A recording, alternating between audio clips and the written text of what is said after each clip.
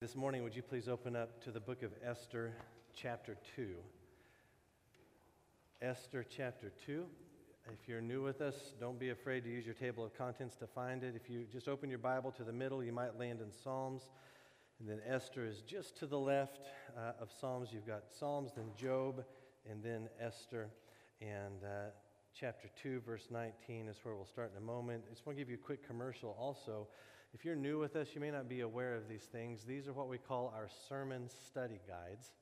And they are available, they're just sort of scattered around at different places in the church, but mainly there is a display at one of the main entrances where you can pick it up on your way out. And here's what we do. These sermon study guides deal with the preaching passage a week in advance. So today's sermon study guide deals with what we're going to study next Sunday. And so you have a brief introduction to that passage. You've got some questions to use in your own personal study or in a study with your family or with your growth group.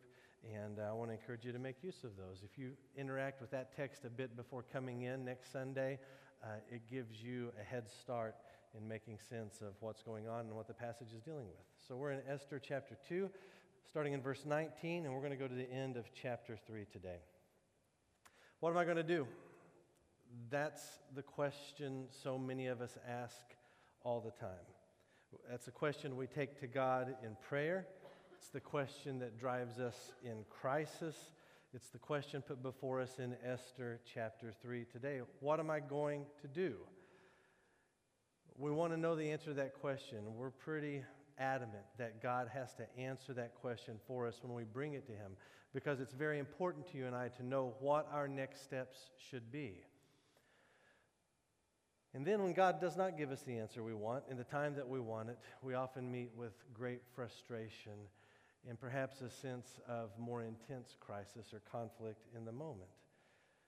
Well, in our passage today, in our passage last week, we met Mordecai. We met his niece/adopted daughter, Esther, and we saw Esther get crowned as the queen of Persia. And if that was the end of this story, we would just chalk it up to fairy tale material, and that would be the end of it.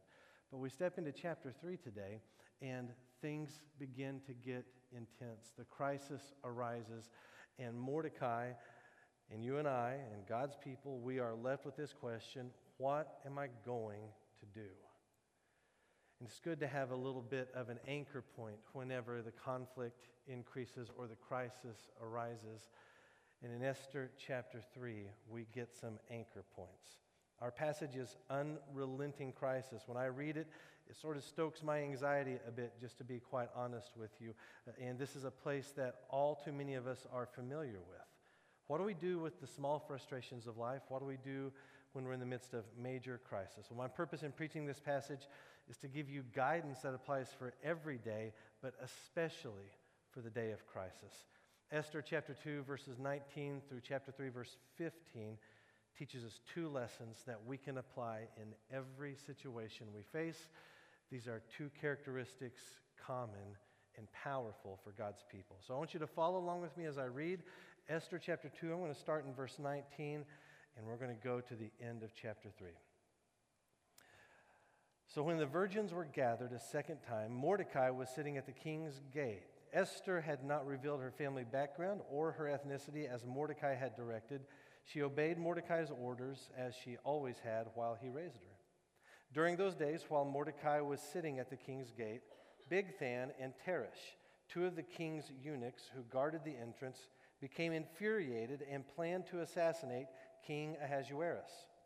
When Mordecai learned of the plot, he reported it to Queen Esther, and she told the king on Mordecai's behalf. When the report was investigated and verified, both men were hanged on the gallows. This event was recorded in the historical record in the king's presence. After all this took place, King Ahasuerus honored Haman, son of Hammedatha the Agagite. He promoted him in rank and gave him a higher position than all the other officials. The entire royal staff at the king's gate bowed down and paid homage to Haman because the king had commanded this to be done for him. But Mordecai would not bow down or pay homage. The members of the royal staff at the king's gate asked Mordecai, "Why are you disobeying the king's command?" When they had warned him day after day and he still would not listen to them, they told Haman in order to see if Mordecai's actions would be tolerated, since he had told them he was a Jew.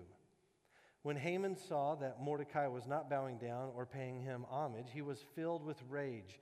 And when he learned of Mordecai's ethnic identity, it seemed repugnant to Haman to do away with Mordecai alone. He planned to destroy all of Mordecai's people, the Jews, throughout Ahasuerus' kingdom. In the first month, the month of Nisan, in King Ahasuerus' 12th year, the pur, that is the lot, was cast before Haman for each day in each month, and it fell on the 12th month, the month of Adar. When Haman informed King Ahasuerus, then Haman informed King Ahasuerus, there is one ethnic group scattered throughout the peoples in every province of your kingdom, keeping themselves separate.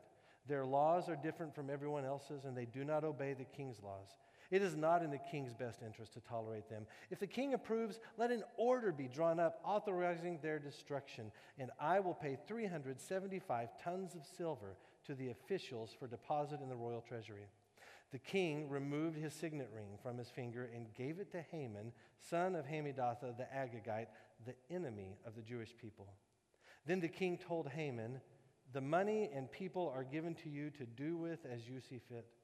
The royal scribes were summoned on the 13th day of the first month, and the order was written exactly as Haman commanded. It was intended for the royal satraps, the governors of each of the provinces, and the officials of each ethnic group, and written for each province in its own script and to each ethnic group in its own language. It was written in the name of King Ahasuerus and sealed with the royal signet ring.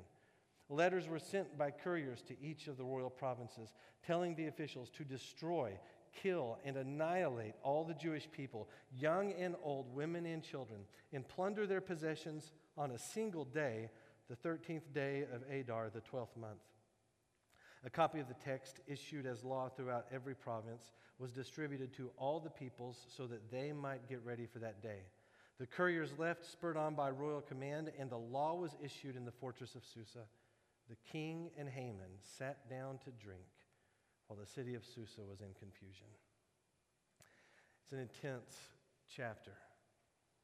The crisis escalates and escalates and escalates. And even in the midst of this really intense moment, God's people have clear direction. What are we going to do in every situation, especially in crisis? Our passage gives us two instructions. The first instruction is this. Here's what we're going to do. We're going to focus on God's revealed will. What are you and I going to do as God's people when life is thrown into chaos, when crisis lands, or tomorrow we wake up to rainbows and puppy dogs? We are going to focus on God's revealed will. So our passage opens with this interesting account of the time that Mordecai saved the king's life. Verse 21 tells us that Mordecai is sitting at the king's gate when he learned that two guards were planning to assassinate King Ahasuerus. What does it mean that he's sitting at the king's gate? Is that just a place where locals would hang out and tell stories and catch up? Well, it's not a place to linger. The king's gate was a place to work. I want to show you an artist's rendition of what this palace might have looked like. We have great archaeological records of this very specific place, and so this drawing is based on those archaeological findings. It's a massive complex, a huge elevated palace in the midst of a very dry, brown place. And you see the arrow at the bottom pointing to that little building out front. That is the King's Gate. The King's Gate was not a soda bar, a place just to hang out and tell stories. It was a place for work. And so when we're told that Mordecai was at the King's Gate, we're told what his job is. Now, we don't know who gives him that job. We don't know how he becomes a part of the royal staff. We don't know when. We don't know any of that. We just know that's the man's job. And while he is on the job one day, he overhears these two guards angry at the king and plot his assassination. So Mordecai springs into action. He reports what he has heard. The plot is put down. These two thugs meet with the king's judgment, and that's the end of the story. Now, here's what you and I might expect. After Mordecai has done what is right and saved the king's life, we would expect chapter 3 to open with words of praise and gifts and promotion for Mordecai. That's what we would expect. Persian kings were well known for rewarding people who did them well. But that's not how the story goes. When we get to chapter 3, verse 1, we would expect it to say Mordecai was honored and promoted in rank and given a higher position than all the other officials, but he's not recognized for it. The story is recorded in the king's history, his book of records of things that happen, but there's no recognition, no reward, nothing that comes to Mordecai. Instead, chapter 3 opens telling us of a man named Haman who gets a reward that we might expect Mordecai himself to get. Who is Haman? Well, we don't know a ton about the man, but we know his ancestry. He's called Haman the Agagite. Now, when I read that a moment ago and when I just said it, I'm not sure I heard any gasps. They may have been muffled a little bit because of your masks, but it could be that you don't understand what it means that Haman is an Agagite. Number one, in the history of bad guy names, is there a better bad guy name than Haman the Agagite? I mean, you are born to be a bad guy with a name like that. But anyways, here's what we know for sure. We know that Haman's ancestry in some way conflicts with Mordecai's ancestry. To be called an Agagite means you are a descendant of a man named King Agag, and King Agag was the king of the Amalekites. In Exodus chapter 17, God's people have left Egypt. They've been set free from their slavery, and while they are on their way to Sinai, they are attacked by the Amalekites. They're in a weakened condition. They don't have strength to fight. God protects them and preserves them, and then God issues a decree of judgment on the Amalekites. So Exodus chapter 17, the Amalekites attack. God then curses the Amalekites and orders their memory to be blotted out from the face of the earth. Deuteronomy 25 and Numbers 24 talk about this. Several generations later, when Saul becomes Israel's first king, he then is ordered by God to carry out the sentence of God on the Amalekites and on King Agag in particular. However, Saul disobeyed God. He allowed King Agag to live, and he took all of Agag's wealth and pocketed it for himself. And ever since then, there was bitter rivalry and antagonism between the Amalekites and the Israelites. So that gives you a bit of the historical flavor, why there's this animosity between an Agagite and a Jewish man. So here's what I'm going to do. I'm going to read the first sentence of chapter 3 again. And when I say the word Agagite, with the information you have, I want you as God's people to respond verbally in an appropriate way. You might boo, you might say no, you might say, whatever it is you say, I want you to verbally respond to this line. After all this took place, King Ahasuerus honored Haman, the son of Hammedatha the Agagite. Yeah, that's right. Good job. Now, we giggle, and we should. That's a little silly exercise. But the original audience would have had a sincere gasp. They would have understood immediately why this is bad news. There's a sense of foreboding. It's ominous that Haman the Agagite is promoted to the second most powerful seat in the land. Well, we get to verse 2 then, and Mordecai refuses to bow to Haman. The king has given the command everyone should bow in homage to Haman. Mordecai refuses. And the big question is, why didn't Mordecai bow? There's a couple of different options you get to choose from. One option is that Mordecai doesn't bow to Haman because he's only going to bow to God. He'll bow to no man, he only bows to his God. After all, that's kind of what Shadrach, Meshach, and Abednego did when King Nebuchadnezzar told everyone to bow before his golden statue. But there's nothing to support that in the text. And Shadrach, Meshach, and Abednego didn't not bow because they're only going to bow to God. They didn't bow before the statue because it was an issue of worship, not an issue of homage or honor or respect.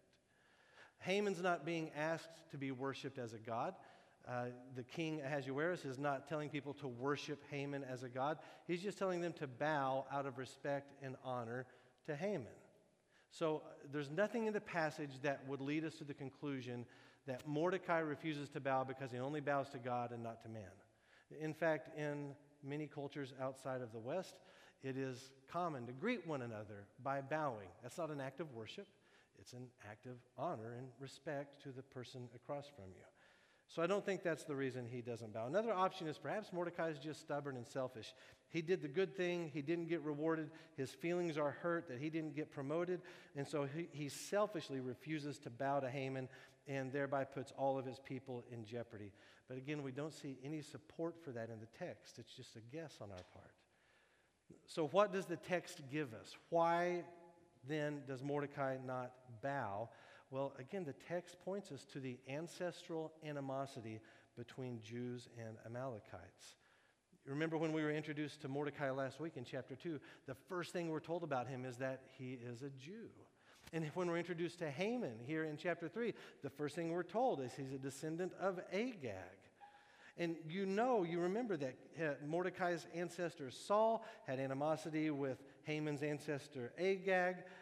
So in Esther chapter 3, this descendant of Saul runs headlong into a descendant of Agag, and that's why the sparks fly. In fact, when Mordecai is asked by his fellow royal staff, "Why do you not bow?" he said, "It's because I'm a Jew," in verse 4. So that's my conclusion, is that Mordecai is choosing to respond to Haman in the way that is consistent with God's instructions to his people generations before. Mordecai remembers what God said. He remembers God's judgment against the Amalekites. He remembers what God commanded King Saul. He knows that King Saul failed to do what God told him to do because of his own sin and pride. And Mordecai knows that God's judgment against the Amalekites still stands. Therefore, he will not bow.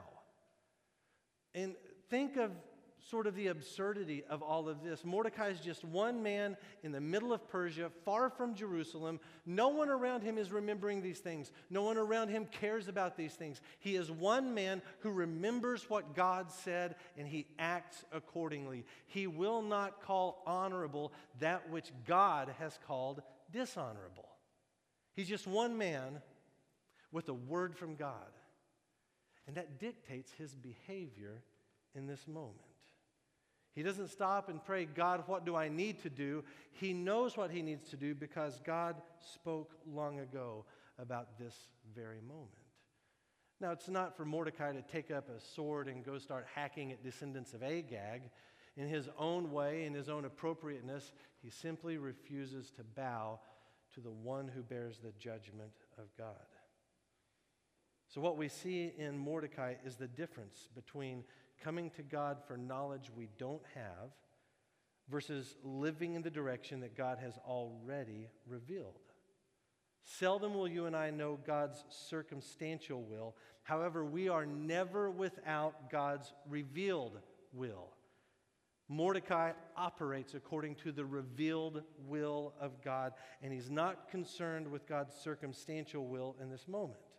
He doesn't come to God and say, "Why don't I have the job? Why don't I have the position? Why aren't people bowing to me?" He knows what God has said, and he acts accordingly. On normal days, you and I might pray about certain situations and ask God what we should do. But how interested is God really in just helping us make decisions day to day as if he's some sort of a heavenly magic 8-ball? I think what the Bible gives us is that God is much more interested in the kinds of people we are and we are becoming. What good is it if we know the right decision to make in a situation, but we don't pay attention to our own holiness or the way God is shaping or molding us, even in our crisis moments? This is so true, especially in days that are difficult. We may have a long list of questions for God, including what's next? How soon do we get back to normal? What's my next step? Why did this happen? And seldom do we find answers to those questions in Scripture. Instead, God instructs us in his word about the kinds of people we are to be. That's the work of his revealed will. God, I'm in a situation, I don't know what to do, but I know who you want me to be. So what kind of people are we to be according to God's revealed will? We are people who worship no other gods. We are people who love our enemies and pray for those who persecute us. We are people who forgive as we have been forgiven. We are people who do not grieve as those who have no hope. We are people who tell others about Jesus Christ. The list goes on and on. We may not know what God wants us to do in this specific situation or what God is going to do in a specific situation, but we know the kind of people He wants us to be. Now, it's not a sin to pray and ask God for direction or help with a decision. But here's what I want to challenge you to do in the week ahead. What if in this next week, instead of focusing on the answers you don't have, you focus instead on praying what God has already said? Again, it's not a sin to pray and say, God, help me with this. I want to make a right choice. I want to do the right thing. That's not a sinful thing at all. We have many examples of those types of prayers throughout the Bible. But my concern is our pendulum is swung way out of whack. What if instead this week you took serious this challenge and you prayed what you know God has already said and commanded? Here's an example. Marital conflict is complicated, doesn't make for an easy sermon illustration, but here's what it might look like in that sort of setting. I find that in marital conflict, seldom is it just one person's fault. More often than not, both people bear responsibility for the conflict that they're carrying. And when they show up to talk about it, he has his list of grievances, she has her list of grievances, and they're so busy pointing out what the other has done wrong, they never stop to consider what their brokenness contributes to the conflict. So if the wife is going to focus on God's revealed will for her, she might pray something like this. God, help me to love you with all my heart, soul, mind, and strength so I can love my husband as myself. Teach me joyful submission to you so that I can respect my husband and joyfully submit to him. Here we have great commandment material. We have Ephesians 5. God has revealed his will for the kind of person this woman should be. Likewise, the husband would pray similarly. God, help me to love you with all my heart, soul, mind, and strength so I can love my wife as myself. Teach me to love Christ who gave himself for me so that I would love my wife in this way and lay down my life for the sake of her holiness. We're praying God's revealed will. Now, that's a vast oversimplification. That's not a magic prayer, and if you pray that prayer this week, it's not going to automatically set everything right. Conflict requires lots of talking and listening and apologies and strategizing and tears and more apologies and ice cream and all the things that help conflict get resolved. But what if this week you focused on what God has already said, rather than pleading in the mystery and the fog for the answers you might want more? See, God is not silent. He's spoken clearly. So let's cease to worry about what we don't know and start living in what we do know. So what are we going to do? On our good days and our hard days, we're going to focus on God's revealed will. Esther 3 gives us a second area of focus. We're going to focus on God's proven character. I want to focus on what God has said. I'm also going to focus on who God is.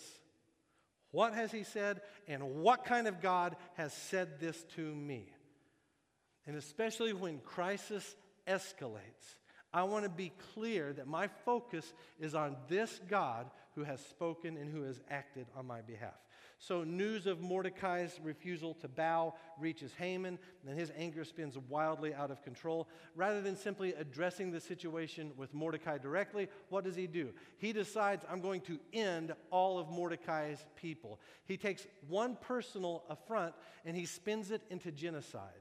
It is complete and total insanity on Haman's part. We're told in verse 7 that he chooses a date for the destruction of the Jews by casting the pur, or the lot. Think of it in this way. It is like ancient dice. It looks like dice. It has numbers on it like dice. Haman determines the date of a genocide by rolling dice. One of those is called a pur. Two of them or more is called purim in the plural. And that's where the name of the Jewish holiday Purim comes from, is this act right here where Haman rolls dice and decides the day on which he's going to commit genocide against the Jewish people. Having set the date, he goes to the king, and lucky for Haman, King Ahasuerus is a moron. Haman explains how he's going to destroy a significant portion of the tax base in the kingdom, and then how he's going to replace those losses with 375 tons of silver. It is an absolutely ridiculous and unattainable amount. He might as well have said, King, I'm going to give you $11 bajillion if you'll let me go do this thing. Because it is an insane number. It's not realistic in any way whatsoever. But Ahasuerus is, he's not a wise man, makes bad choices. He doesn't consider the ramifications of things. So he takes off his signet ring, which holds all the power of the kingdom in it. He hands it to Haman and says, go to work, buddy. And so that's what Haman does. According to verse 12, Haman draws up the edict to destroy the Jews on the first month.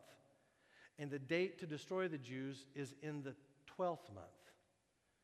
Edict drawn up on the first month, day of destruction in the 12th month. You've got nearly a year between the time the edict goes out to the time it is enacted. And why such a long time? Was it because it just took that long to get things out to the different parts of the empire? No, not at all. It's because Haman is a terrorist. And he gets the information out to every corner of the empire in order to increase the fear and the panic of the Jewish people. They will not just die on one day. They will suffer every day up to that.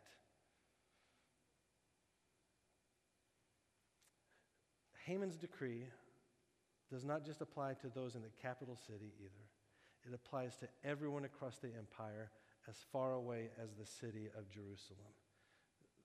The Jews are going to be slaughtered, and there seems to be no hope of escape.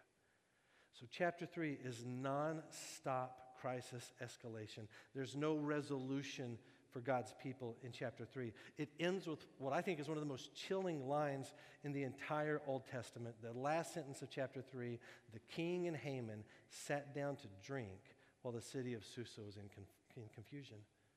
If you read chapter 3 from Mordecai's point of view, it is conflict, it is crisis without resolution. If you read it from Haman's perspective, there is a small crisis, Mordecai won't bow, and then there is terrific resolution. That's why he's feeling great at the end of chapter 3. And so this is probably why it's a good idea to read Esther in one sitting, so you don't stop at a point like this where there's no resolution and we just feel all panicky about it. But then again, isn't this like so much of our lives? Crisis escalating, resolution seeming beyond us. We don't know for sure what God is going to do. We've asked these questions of God. Why do the wicked prosper while the righteous perish? Now, if Esther chapter 3 were the end of this story, we would be in big trouble. But it's not the end of the story, right? There's more to come, and I don't want to spoil anything for you, but look, Haman's throat with which he swallows his drink is soon going to feel the squeeze of the hangman's noose. There is resolution to come. It's just not here yet. But this is the case of God's people over and over. They have often faced crisis without a clear course of resolution, and yet God delivers his people every time. His track record is perfect. He has never failed his people, not once. Let me give you some examples. Listen to these resolution moments in the history of God's people. In Exodus chapter 14, verse 16, God told Moses, "Lift up your staff, stretch out your hand over the sea, and divide it so that the Israelites can go through the sea on dry ground." Exodus 14:26, God told Moses, "Stretch out your hand over the sea so that the water may come back on the Egyptians and their chariots and their horsemen." In Joshua chapter 6, verse 20, "So the troops of Israel shouted, and the trumpets sounded. And when they heard the blast of the trumpets, the troops gave a great shout, and the wall of Jericho collapsed." In Judges chapter 3, verse 20, "Then Ehud, Israel's deliverer, approached King Eglon while he was sitting alone in the upstairs room where it was cool. Ehud said, 'I have a message from God for you.' And the king stood up from his throne. Ehud reached with his left hand, took the sword from his right thigh, and plunged it into Eglon's belly. 1 Samuel chapter 17, verse 49. David put his hand in the bag, took out a stone, slung it, and hit the Philistine on his forehead. The stone sank into his forehead, and he fell face down to the ground. David defeated the Philistine with a sling and a stone. If you fast forward a little bit, Luke chapter 2, verse 7. Then Mary gave birth to her firstborn son, and she wrapped him tightly in cloth and laid him in a manger. And in Mark chapter 1, verse 25, Jesus cast a demon out of a man. In Mark 1:34, he healed all the sick people that were brought to him. In Mark 1:41, Jesus touched a man with leprosy and he healed him. In Mark 2:5, Jesus told the paralyzed man his sins were forgiven. And then in verse 11, he told him to rise and walk. In Mark 14:43, Jesus is betrayed by one of his own and arrested.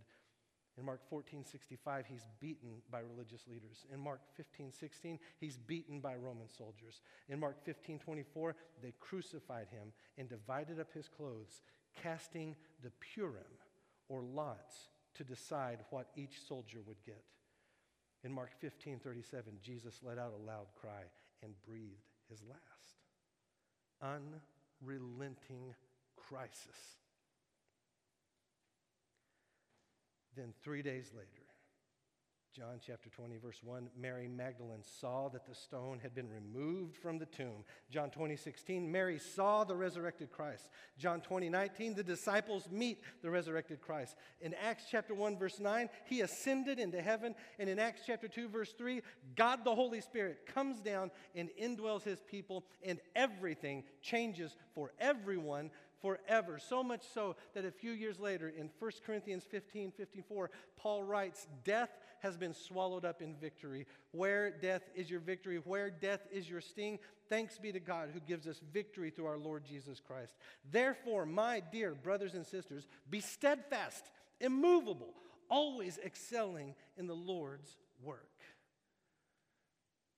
We focus on God's proven character. It is easy to become a practical atheist when crisis spikes.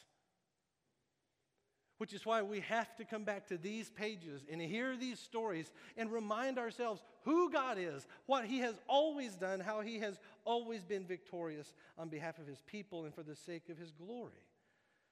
So when you move your focus from the enormity and the unfairness of your situation to the compassion and the strength of your God, you find your hope renewed.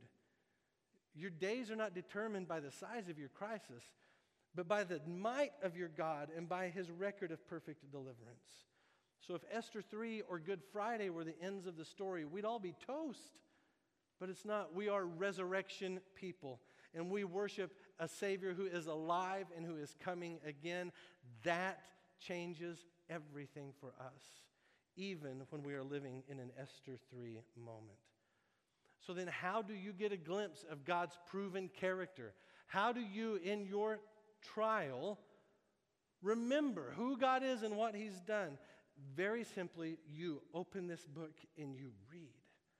And you look again and again at all of the troubles that God's people have faced and see how God has never failed his children, not once. And once you have these stories in mind, you look at your own story with new endurance and new strength. And even while the crisis is unresolved, you know that God will not let you down. The God of the resurrection will carry you all the way through. So Esther 3 gives us these two instructions for living in a land of crisis. The first is to focus on God's revealed will. What has God already said? And second is to focus on God's proven character. Who is he? What is he like? And I told you how to do each of those. So first you focus on God's revealed will by praying and by obeying what he has already said.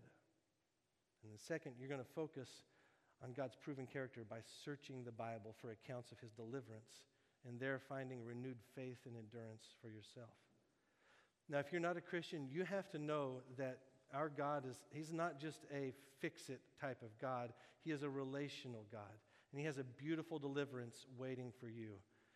You see, look, you do not want to be like Haman, who at the end of this chapter feels like his conflict is resolved and life is good, and he sips his drink in a sense of smug success. You don't want to be that guy, because there is a ferocious judgment coming for Haman. And it is likewise a terrible judgment for all those who deny and reject God.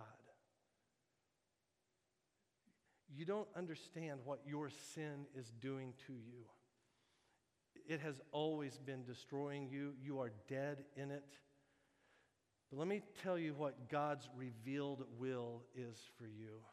His revealed will is that you would not die as a result of your sin and bear the judgment of God against your sin, but that someone else would instead. And so he provided a substitute.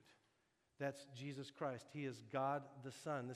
He is the way, the truth, and the life. There's no other way to God except through Jesus. No other way. He is the only one who could have died in your place for your sin, and he did.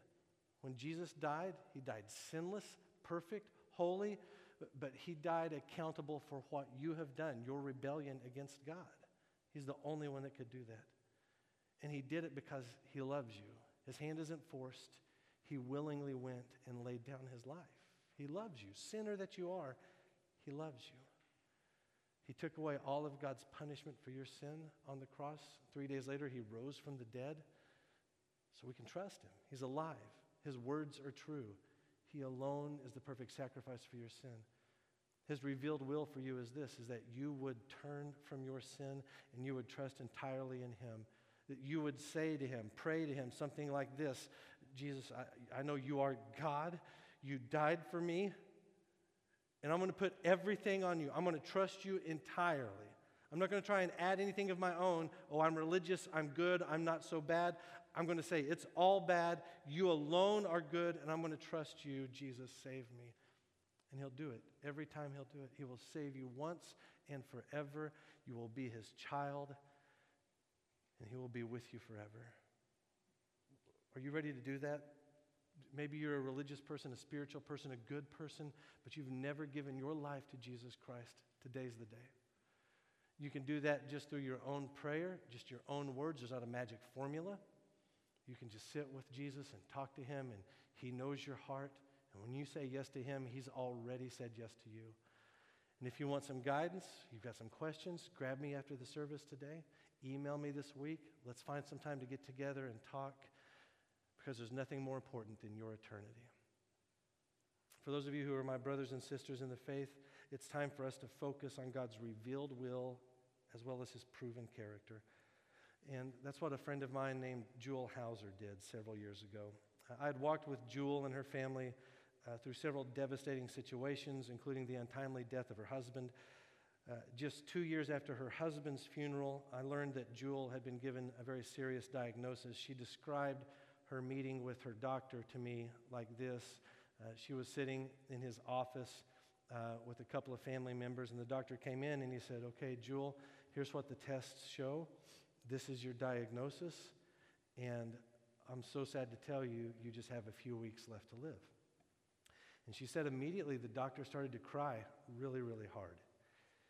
And Jewel, in a way that only she could, she smiled big and she said to the doctor, "Dear, why are you crying? You haven't given me bad news, you've given me good news. I don't want to die, but I want to see Jesus." And so she went over and she hugged the sobbing doctor, and then she told him about Christ's love for him.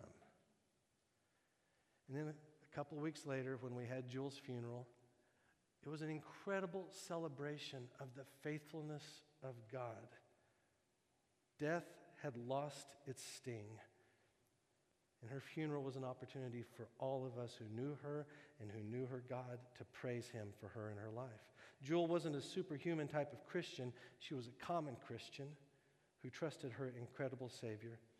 So today, I'm not sending you out the door with any solutions to the crisis you're in, but I'm sending you out the door with a God who has given us a place to fix our eyes.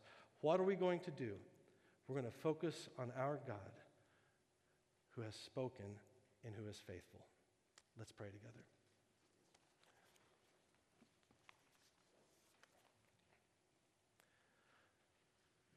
Father, thank you for your word to us. Thank you that you have not left us alone in our trials, but you are present. You're near to the brokenhearted. You guide us through the valley of the shadow of death. You've never left us alone. And yet you know the weakness of our hearts, in our minds, our emotions, our spirits, so that whenever the hard day comes, it's easy for us to let the crisis seem larger than you. So I pray for my brothers and sisters today, God, that you would set our eyes on your revealed will, that we would focus on what we do know and we would live accordingly, whether in crisis or in peace, that we would be consumed with this question, what has God said? And we would live accordingly. And God, I pray that you would fix our eyes on you so that we would know your character to be true and good and compassionate and trustworthy, even though our situation is unresolved. May we yet trust in you and praise you because you are good and you do not fail. Lord, bring new life today to the one that would trust in you as their Savior, and glorify yourself in our lives as we walk with you. It's in Jesus' name we pray. Amen. Death is dead. Love has won. Christ has conquered. Let's stand and let's sing of the greatest victory ever.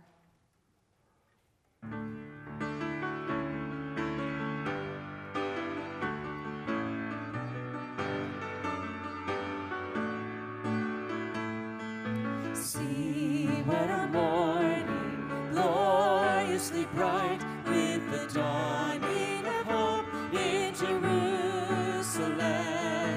Folded the grave clothes, tomb filled with light, as the angels announce Christ is risen.